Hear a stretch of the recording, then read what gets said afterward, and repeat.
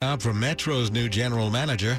Why a woman says she shot her husband in a D.C. hotel. I'm Neil Augenstein. A man dies after his Lyft driver kicks him out on a highway. I'm Liz Anderson. And we'll tell you about the winners from last night's Grammy Awards in D.C. It's 9 o'clock. This is CBS News on the Hour, sponsored by Liberty Mutual Insurance. I'm Deborah Rodriguez. A massive wildfire near Yosemite National Park in Northern California is burning out of control today, gobbling up homes and forest in its path. Correspondent Jonathan Vigliotti. The fire was sparked Friday near the Mariposa County town of Mid-Pines. Beth Pratt is a regional executive director for the National Wildlife Federation and a Mid-Pines resident. The oaks are going. Oaks are extremely, adapted to drought. If those guys are going, you're in trouble. World health officials now calling monkeypox a public health emergency. But despite more than 16,000 cases reported in the U.S. and a severe shortage of vaccines, the Biden administration has not followed suit. White House COVID response coordinator Dr. Ashish Jha tells CBS. In the U.S. right now, we're looking at public health emergency as something that HHS might invoke. But, it really depends on what does that allow us to do. 2 more Americans have died in the fight in Ukraine. Correspondent Holly Williams. Luke Luzishin, originally from New Jersey, and Brian Young, who came from California, were killed in action this past week in eastern Ukraine. American volunteers. They'd signed up to fight here with Ukrainian forces battling against Russia's invading army. The Pope is in Canada, where he's planning to apologize in person to Indigenous survivors who were forced to go to Catholic schools for conversion and assimilation into white society.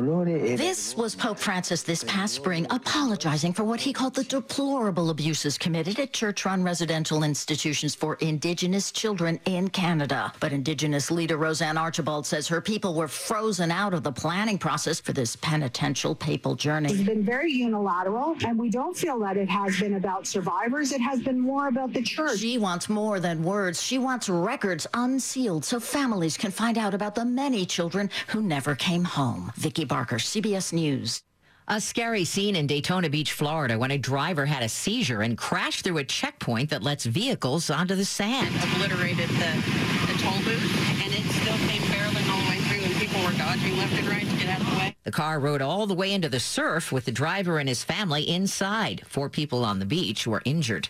Someone could be rolling in the dough. A lot of it tomorrow night. Our first winning number tonight is 60. That's followed by 66. The Mega Millions jackpot up to $790 million, the 4th largest prize ever, after no one picked all 6 winning numbers Friday night. S&P futures up 13. This is CBS News.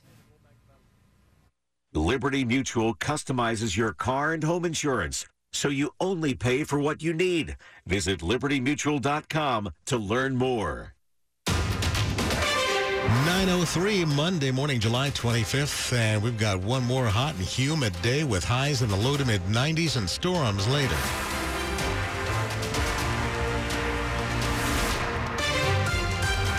Good morning, I'm Bruce Allen. And I'm John Doman with the top local stories we're following this hour. Some harsh words from Maryland's governor over the recent primary election in his state, particularly the GOP nominee for governor. It was basically collusion between Trump and the National Democrats who propped this guy up and got him elected. Republican Governor Larry Hogan's comments on CNN's State of the Union coincide with his opinion piece in the Wall Street Journal, where he accuses Democrats of elevating fringe Republican candidates that have former President Trump's endorsement, like Dan Cox in Maryland, who Hogan calls a QAnon conspiracy theorist who can't win the governor's office in November. But there's no question this was a big win for the Democratic Governors Association that I think spent over $3 million trying to promote this guy. The governor writes in his op-ed, by giving fringe candidates legitimacy, Democrats provide them with significant platforms from which to spread conspiracy theories and lies. Sarah Jacobs, WTOP News. Doors opening for Metro's new general manager today. Randy Clark says being an advocate for the customer is one of his biggest priorities because he's a customer too. He spoke to reporters this morning before hopping onto a train at the Foggy Bottom stop. He faces a long list of challenges after arriving here from Austin, Texas. Metro is trying to lure riders back to the system following disruptions caused by the pandemic, but problems with the 7000 series cars, which make up 60% of Metrorail's fleet, mean the system has been running with reduced service for nearly a year. A woman charged with shooting her husband in a D.C. hotel last week is due in court today. And we're learning more about why she says she did it. Charging documents say Shantiri Weems told detectives she shot her husband because she'd heard allegations he'd molested children at the daycare she runs outside Baltimore. When police got to the Mandarin Oriental Hotel, Weems wouldn't open the door. Her husband yelled he'd been shot in the head and leg. She told police, F him, he's a child molester. In her purse was a notebook. She'd written she planned to paralyze her husband, not kill him, and an apology to, quote, her babies, saying she didn't know.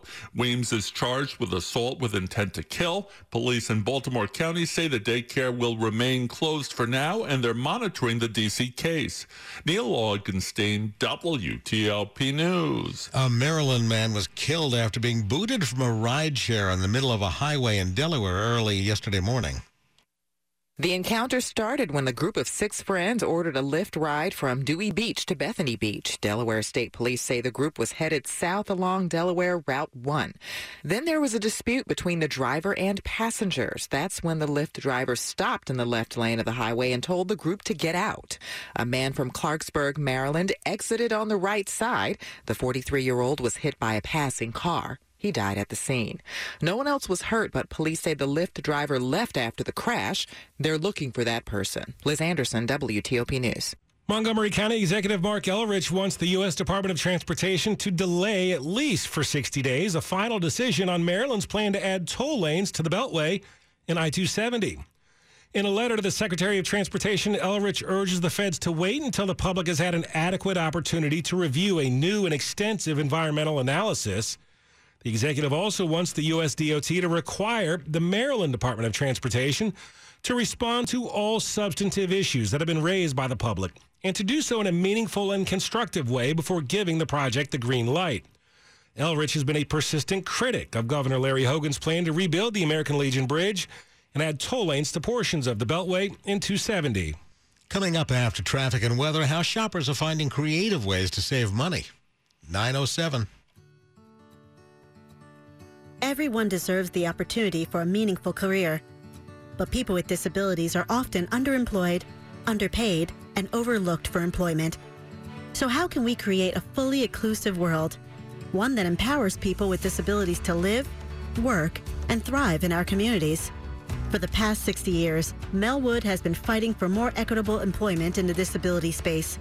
We're not done yet and would love for you to join us.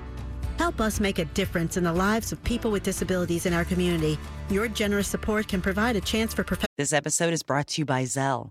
Whenever you're sending money through an app or online, it's important to do it safely. Here are a few helpful tips. First, always make sure you know and trust the person you are sending money to. Second, confirm you have entered their contact details correctly. And finally, if you don't trust the person or your recipient is rushing you to send money right away, think twice before sending money through an app or online.